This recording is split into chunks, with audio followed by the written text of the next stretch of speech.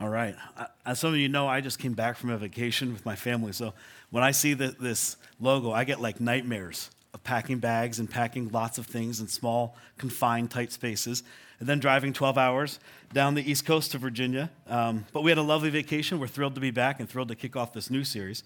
So one of my favorite preachers, he's not really a preacher, but we'll just call him that this morning, Jerry Seinfeld. You guys know Jerry Seinfeld? In one of his little sermons, he makes this interesting point. And the one thing, obviously, if you like listening to Jerry Seinfeld like I do, he makes some really interesting points throughout all of his talks. But in this one in particular, he made an interesting point that I thought, that's so interesting, we need to do a whole series on this idea. And here's essentially what he says. He says, what's interesting about humanity, about humans, is that we're never satisfied where we are.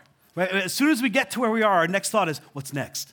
What's coming? Like maybe some of you are feeling that way now. You got here, you got your pretzels and your peanuts, and now you're like, all right, I got to go. I got to go. I'm ready to go. You ever felt that way? Like we're never just satisfied.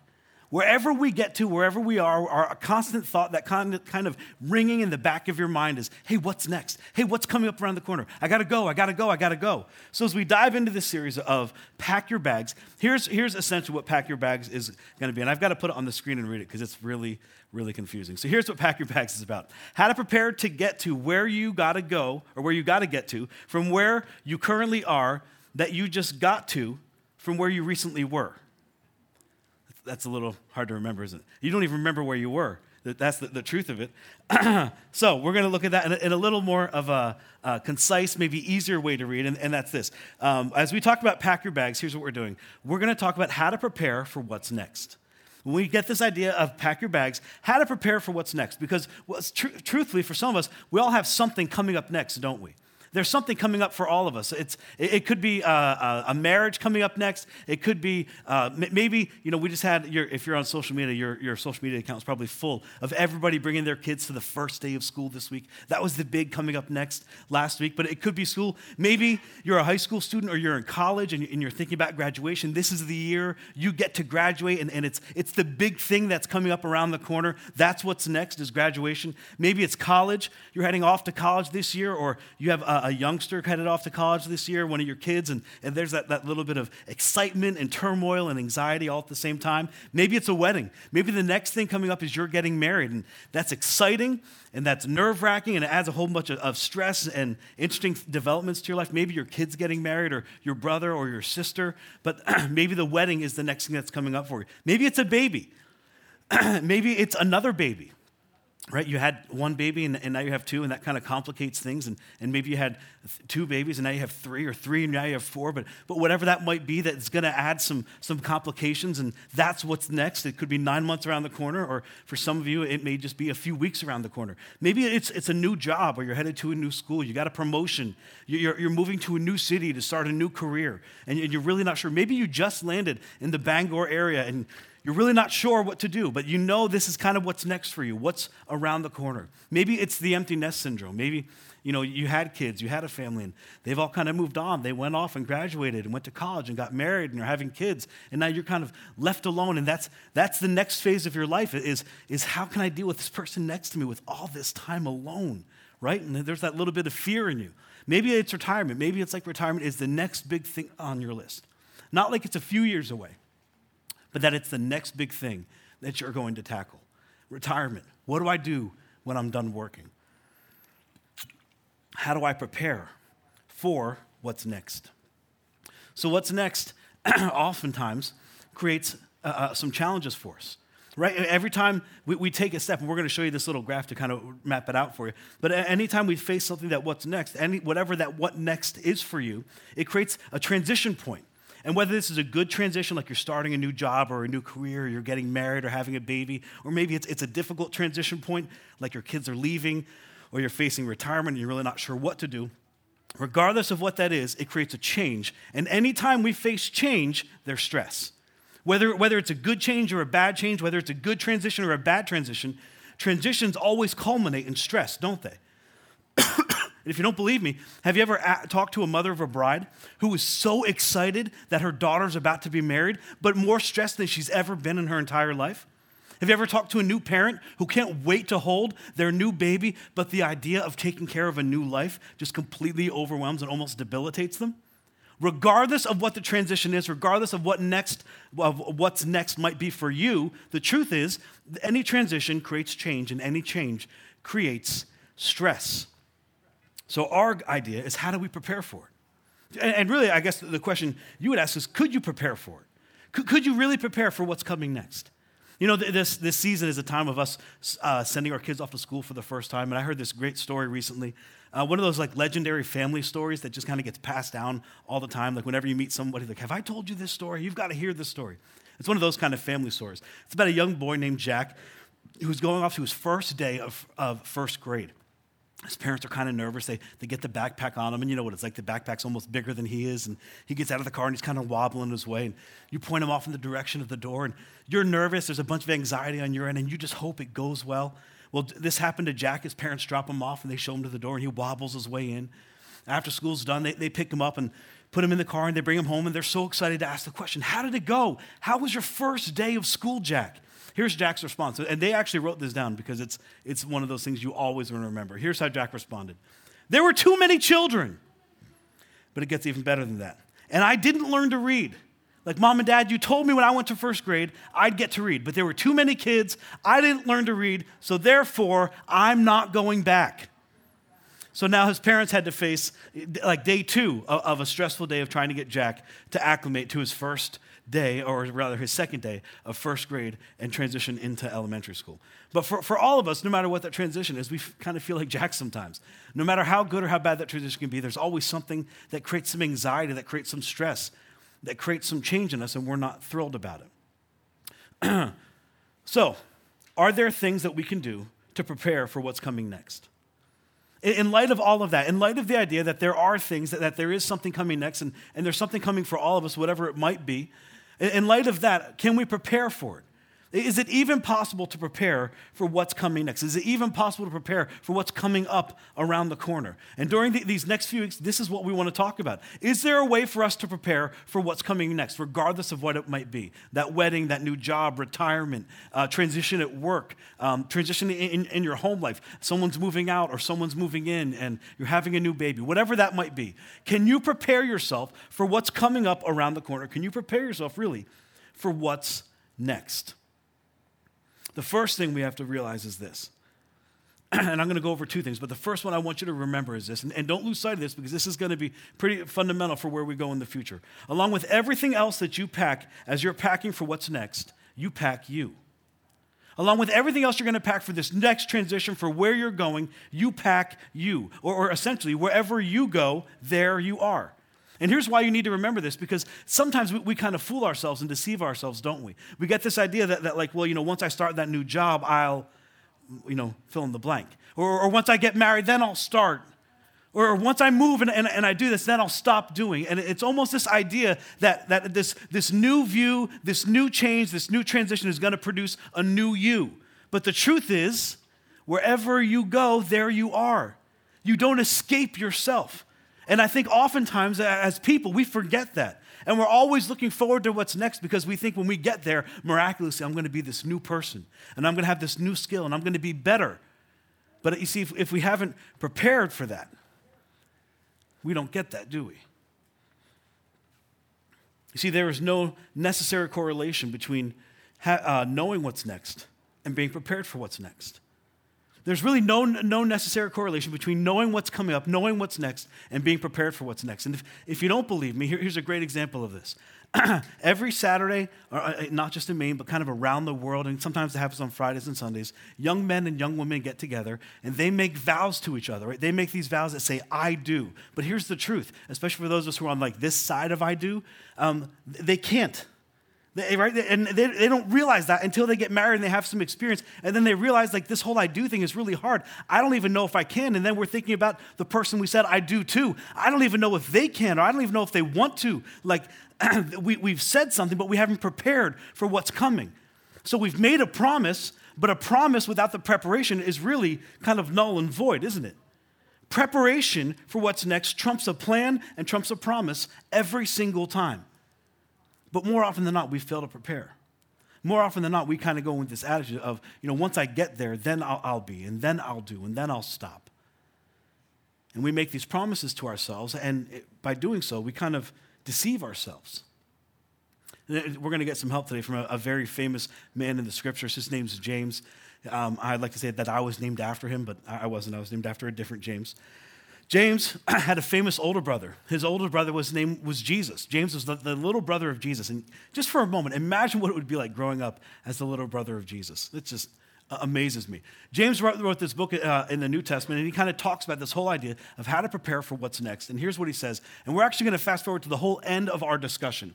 What I'm going to read you now is what we're going to actually end up at today. And here's what he says, that if you do all these things that I'm teaching you to do, if you do all these things that I've told you to do, here's what he says at the end. You will be blessed in what you do. If you do all the things that I've told you to do in this next season, in this thing that you're about to move into, you will be blessed in what you do. There's something you can do now in this season to prepare for what's ahead of you in this next season. And now this is, as we're going to find out in the next few minutes, it is really, really important to me, especially to do with my childhood. But before we dive into all that and before we conclude our discussion, let's talk a little bit about what James is saying here. And in particular, let's talk about why what James is saying is so important. James grew up the brother of Jesus. James, and what's interesting about James, and you may have heard this before, James didn't believe in Jesus. He wasn't one of Jesus' disciples. He thought, I had this crazy brother who thinks he's God and does these weird things. And then Jesus dies, and you can almost imagine James is saying, what a waste. And then something interesting happens. James goes and has lunch with his dead brother who was resurrected. And James becomes a leader in the church of Jerusalem. Now, let me ask you a question. What would your brother have to do to convince you that he's God? I think pretty much what Jesus did would cover it, right? Say, I'm going to die, predict he's going to die, say in 3 days later we'll have lunch together, and then he does it. Okay, you might be who you say you are. James grew up the brother of Jesus, and here's what James is saying, and what he's trying to teach us, is that there is a way to prepare for what's coming. There is a way to live to prepare for what's next all the time, so that you're not caught off guard, so that you don't make these empty promises, so that you don't deceive yourself into thinking you're something you're not, or you're prepared for what's ahead and you're not. He wants to prepare you for what's coming in the future, and he says, here's how I want you to do it. He's going to dive into this. He says, do not merely listen to the word and so deceive yourselves. Don't merely listen to the word. And the reason he says listens is that in kind of this culture, in this generation, no one could read. And no one had the scriptures to read anyway. It's not like we walk around and, you come here, we'll give you a free Bible every week. They didn't have Bibles.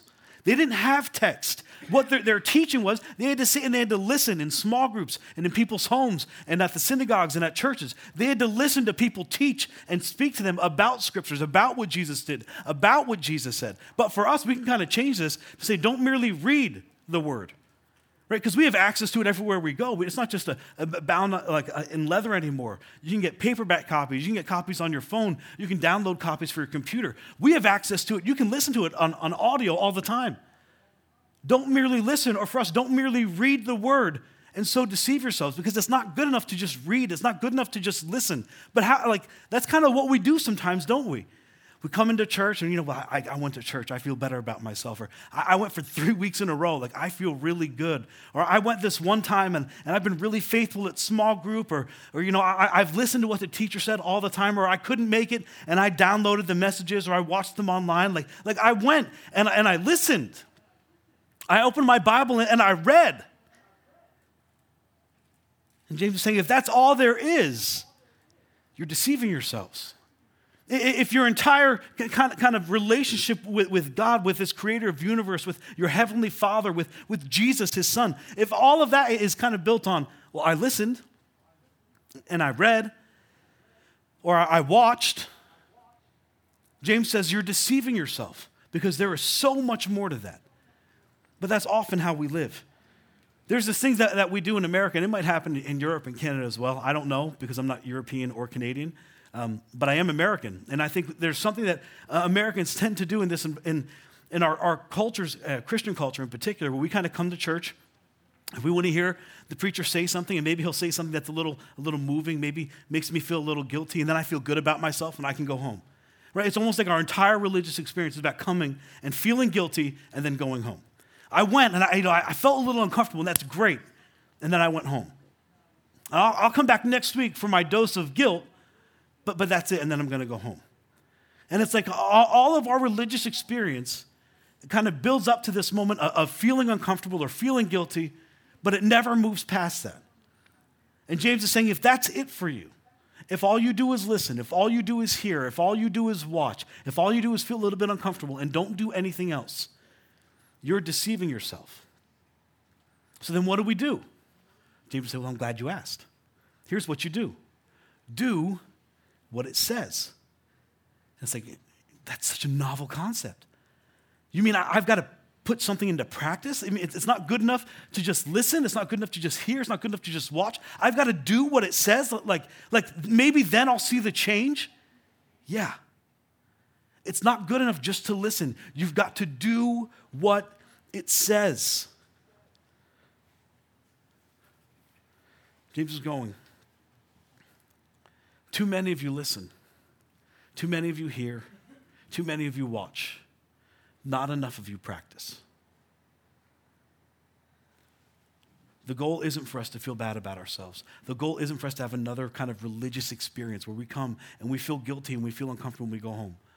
The goal for us is to change. So he goes on and he says this, anyone, that would be you, that would be me, anyone who listens to these words but does not do what it says. And then he gives this incredible illustration. I think it might be the best illustration in all of the New Testament, maybe even all of the Bible.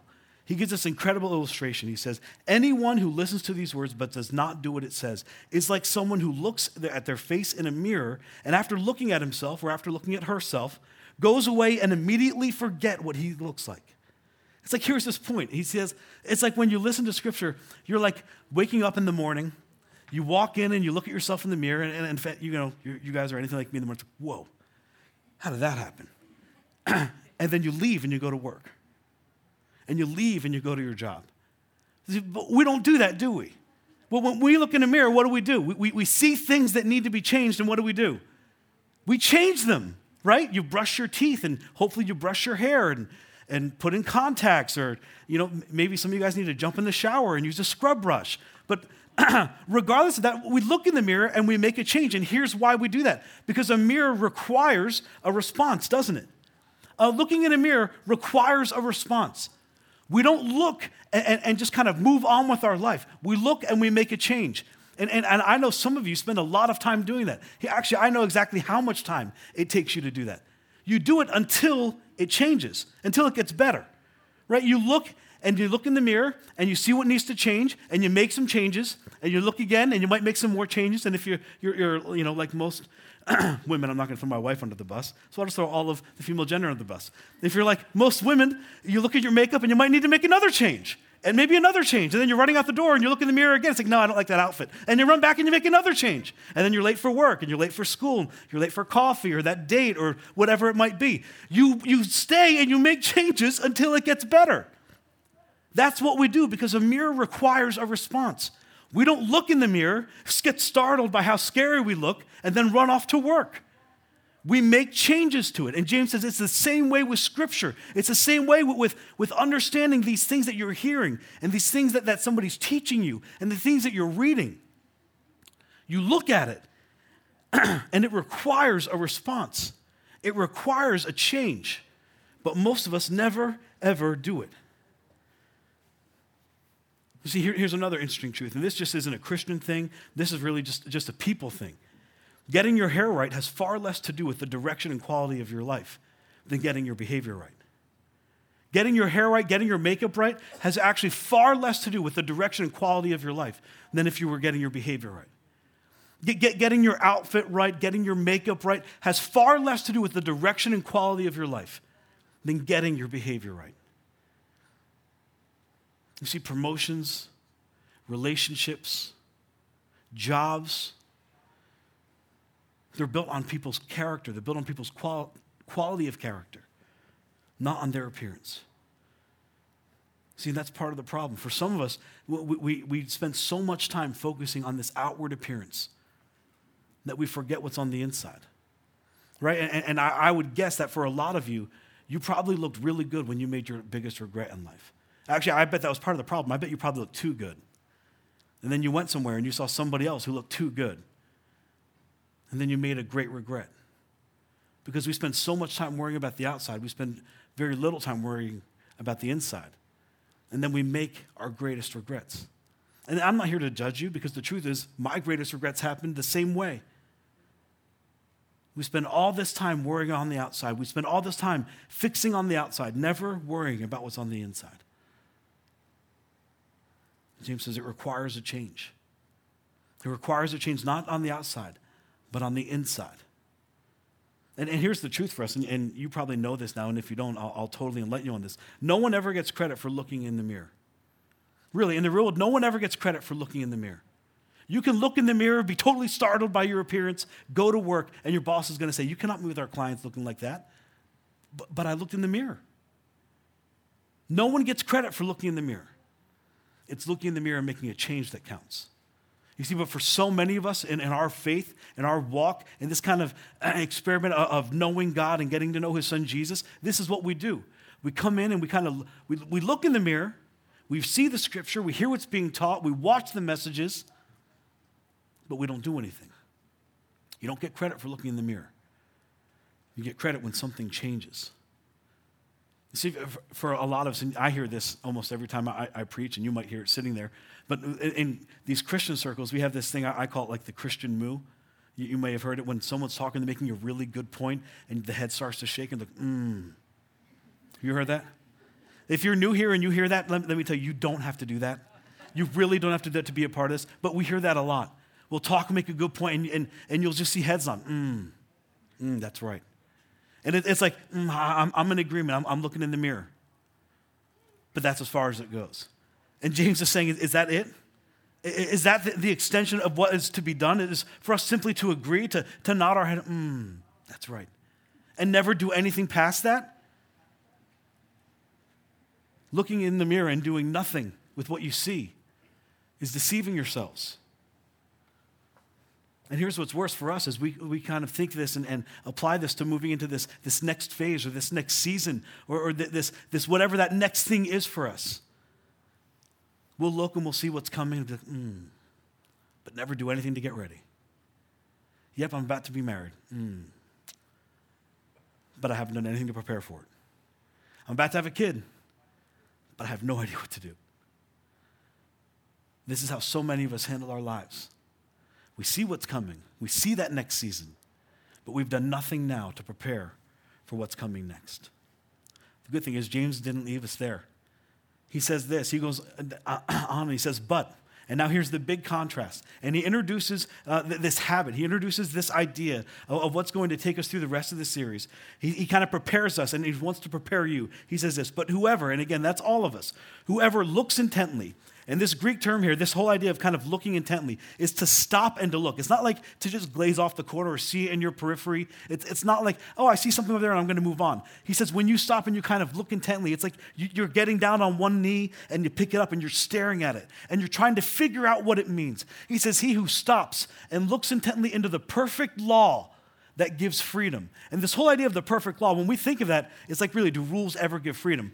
But you have to understand this. In this culture, as this was being written, this Jewish culture had like 631 laws. And at one point in Jesus' life, somebody comes along and they ask Jesus, hey, Jesus, what's the most important law? And every good Jewish person had a response. And it was always something that sounded like this: to love the Lord your God with all your heart and with all your soul, with all your mind and with all your strength. Everyone would kind of agree with that. They would say, give you that answer in some kind of response, maybe worded a little differently, but that was kind of the idea. So they get Jesus and say, hey, Jesus, what's the greatest commandment in all the scripture? Jesus, as a good Jewish boy, says to love the Lord your God with all your heart and with all your soul, with all your mind and with all your strength. And everyone's kind of, that's right. And then Jesus says, and. You're like, whoa. And he says, to love your neighbor as yourself. And now they're thinking, this is crazy. Like, this isn't the answer. This isn't the response. You've taken all those 631 laws, and I know we kind of knew what the top one was, and now you said this is like the second. He says, no, it's not the second. These are connected. This is the greatest commandment, to love God and to love other people, to love God with all your heart, soul, mind, and strength, and to love your neighbor as yourself. That is the greatest commandment. That is it. That is the two things you need to be concerned about. And he completely kind of flipped the paradigm. And then to make matters even worse, on the last night when he's kind of with his disciples, they're kind of hanging out in the upper room eating the meal. He's about to be arrested. He's about to be wrongly tried and then crucified. He gets them all together and he says, hey, this. He says, hey, guys, a new command I give you. And you can imagine what his disciples are thinking. Well, we have 631. What's 632? Add 2 more on. Who cares? A new command I give you, he says. To love each other as I have loved you. Now, imagine in that moment, he did something that was like almost completely blasphemous. He said, here's what I want you to do. All those 631, for a moment, just set them aside. It's not that those things are bad. It's not that we don't love those things, but I'm going to fulfill all of those things with this new command. If you forget everything else, don't forget this. Love each other as I have loved you. And moments later, he's arrested and he's crucified for your sin. And then he comes to life 3 days later to set you free from it. So when we get the question, well, how would Jesus love us? Didn't he give his life? How would Jesus handle this? But didn't he love you enough, even until death? You see, the perfect law that he's talking about is that you can love someone as I have loved you, and in that kind of relationship, in that kind of love, with that kind of thought, whenever you're taking an action, to filter it through that lens, you experience freedom. And I know we don't always feel that way, do we? It doesn't feel like these things give us freedom. It doesn't feel like these things kind of give us liberty, but they do. And here's why it's so deeply personal for me, because I was raised to believe this. Every time my father kind of cracked open the scriptures to teach us at home, he wasn't a pastor, but he loved God with all his heart. He still does. He just came back from his final missionary trip to Africa. Every time he kind of cracked open the scripture to teach us things, it was always very practical. And one of the ones he taught me that I've been trying to teach you since we started was this. It was how we handle our money. And he said, here's what I want you to do, Jim. Every time you get paid, I want you to give, I want you to save, and I want you to live. I want you to give first, save second, and then live. And you know, when I was like 15 years old, putting books away at the library across the street after school, like earning $5.50 an hour. That was minimum wage back then. That'll date me a little bit. $5.50 an hour. It was a little difficult, but not really difficult to give a little off the top. It was like $5.50 an hour. But a few years later, when I worked for my uncle's HVAC company and I was making like real money, it was a little harder. It was a little harder to part with that money and say, God, Dad, you want me to give first and then save money and then whatever's left I get to live on? Like, that doesn't sound liberating to me. That doesn't sound like it offers a lot of freedom to me.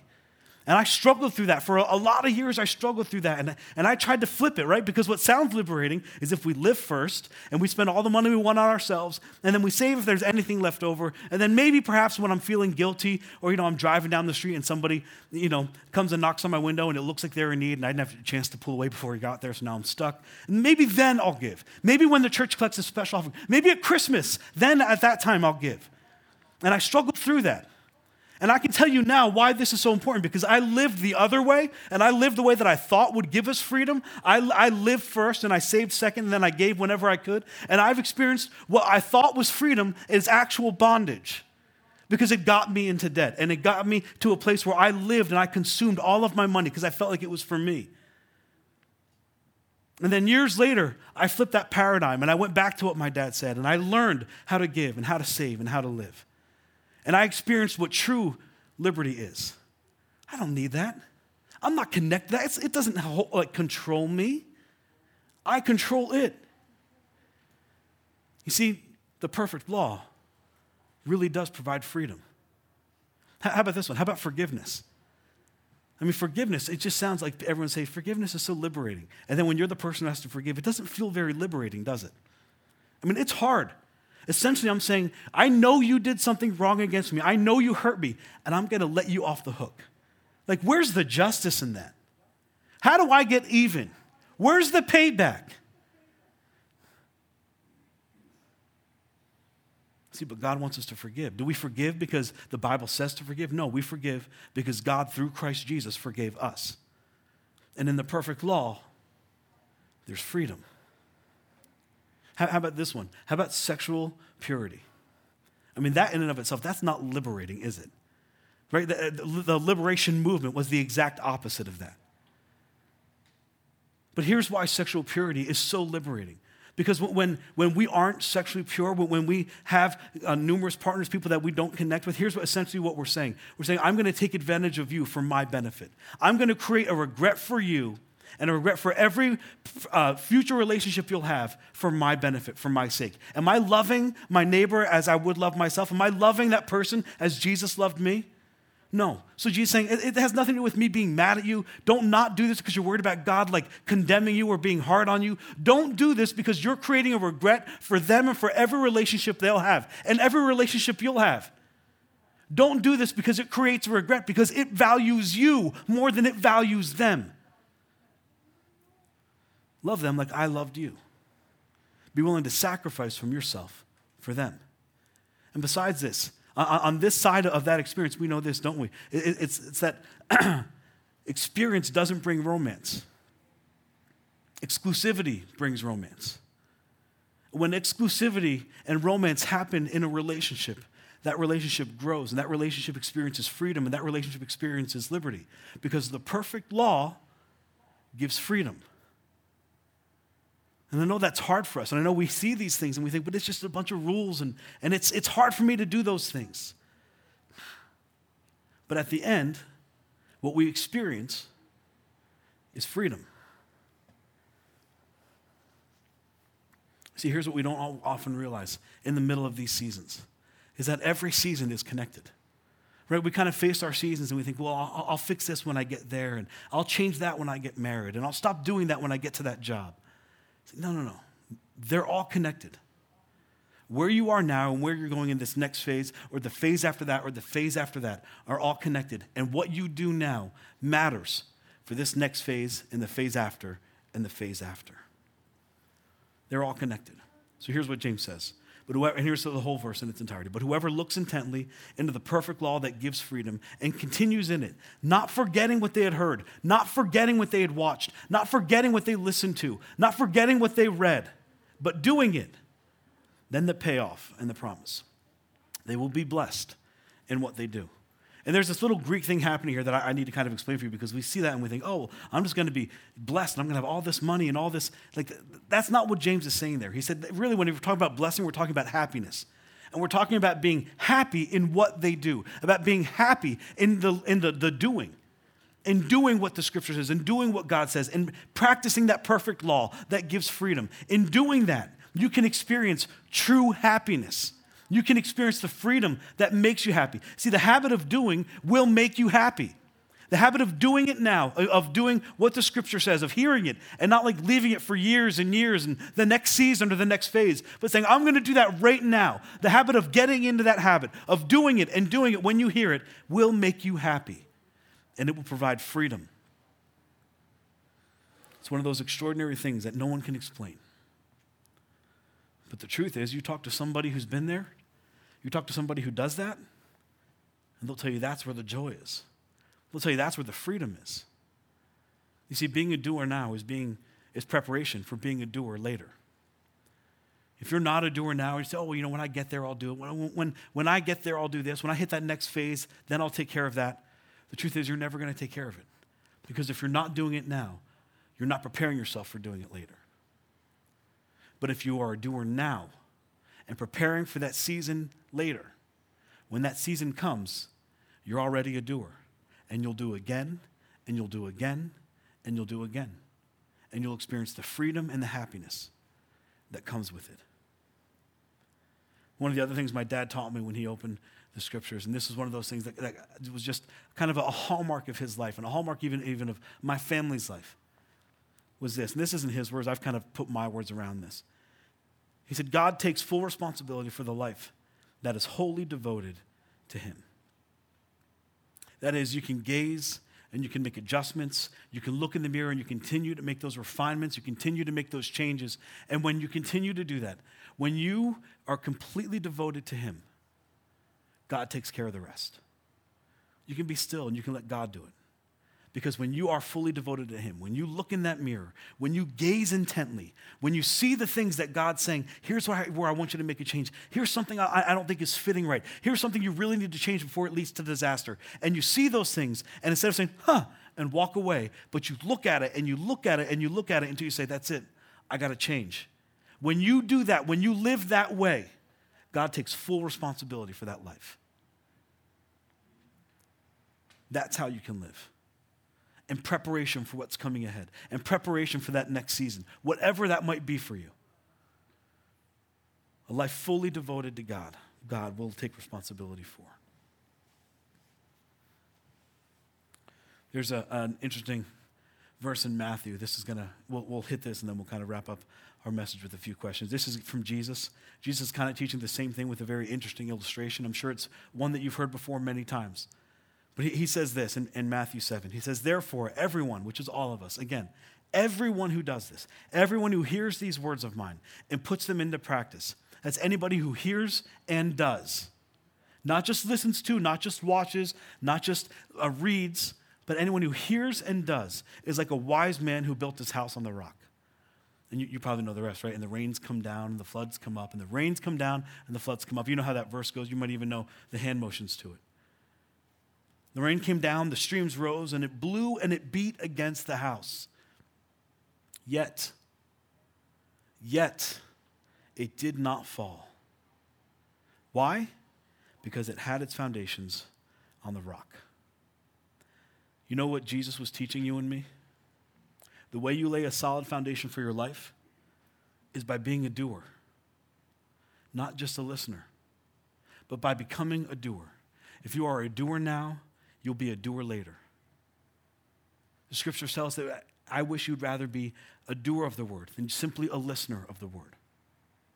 What good is it to hear? What good is it to look in the mirror and never make a change? What good is it to hear week in and week out messages and teachings and watch online? Maybe you're watching online now and you just watch online and you watch online, but you never make a change in your life. What good is it? James says you're deceiving yourself. So here's two questions I want to leave you with, and then we'll wrap up in prayer. Here's the first one. What are you doing now that you shouldn't be doing? That you tell yourself, well, I won't do that later. What are you doing now that you know you shouldn't be doing? And you just keep telling yourself, when I get there, when I get married, when I get my job, when I transition to that city, when my kid goes to school, then I'll stop doing those things. Stop deceiving yourself. Here's another one. What are you not doing now? What are you not doing now that you should be doing? And you tell yourself, I'll start later. When I have more time. That next phase. When the grass gets a little greener. Can I be direct? Stop fooling yourself. Stop deceiving yourself into thinking that someday it's going to get easier, that someday you're going to be a doer. If you're not a doer now, you're not going to be one later. So do now. Make the changes. Make the adjustments. Look in the mirror and look intently and gaze until you see what needs to change, and then make the change. And when you do that, James says, you will be blessed in all you do. Let me pray for you. Heavenly Father, I thank you for this scripture. I thank you for these incredible words by James, but by the brother of Jesus. How amazing is it to get to read what he would say about living and about preparing. I pray that you would prepare in us, God, the changes that need to be made so that as we listen and as we read and as we kind of look into that mirror and see the things that need to change, that you would give us the wisdom to see what needs to change and the courage to do it, because it's hard, God, and it's uncomfortable to make these changes. But I pray you would help us do that. And I pray as we begin to do that, as we begin to make changes, as we begin to change ourselves and see the things that need to shift, God, I pray you would bless us as you said you would, that in all that we do, we would experience that blessing. I thank you for every person here, and I pray that you would bless them and that you would be with them and that you'd bring them back next week for part 2 of Pack Your Bags. In Jesus' name, amen.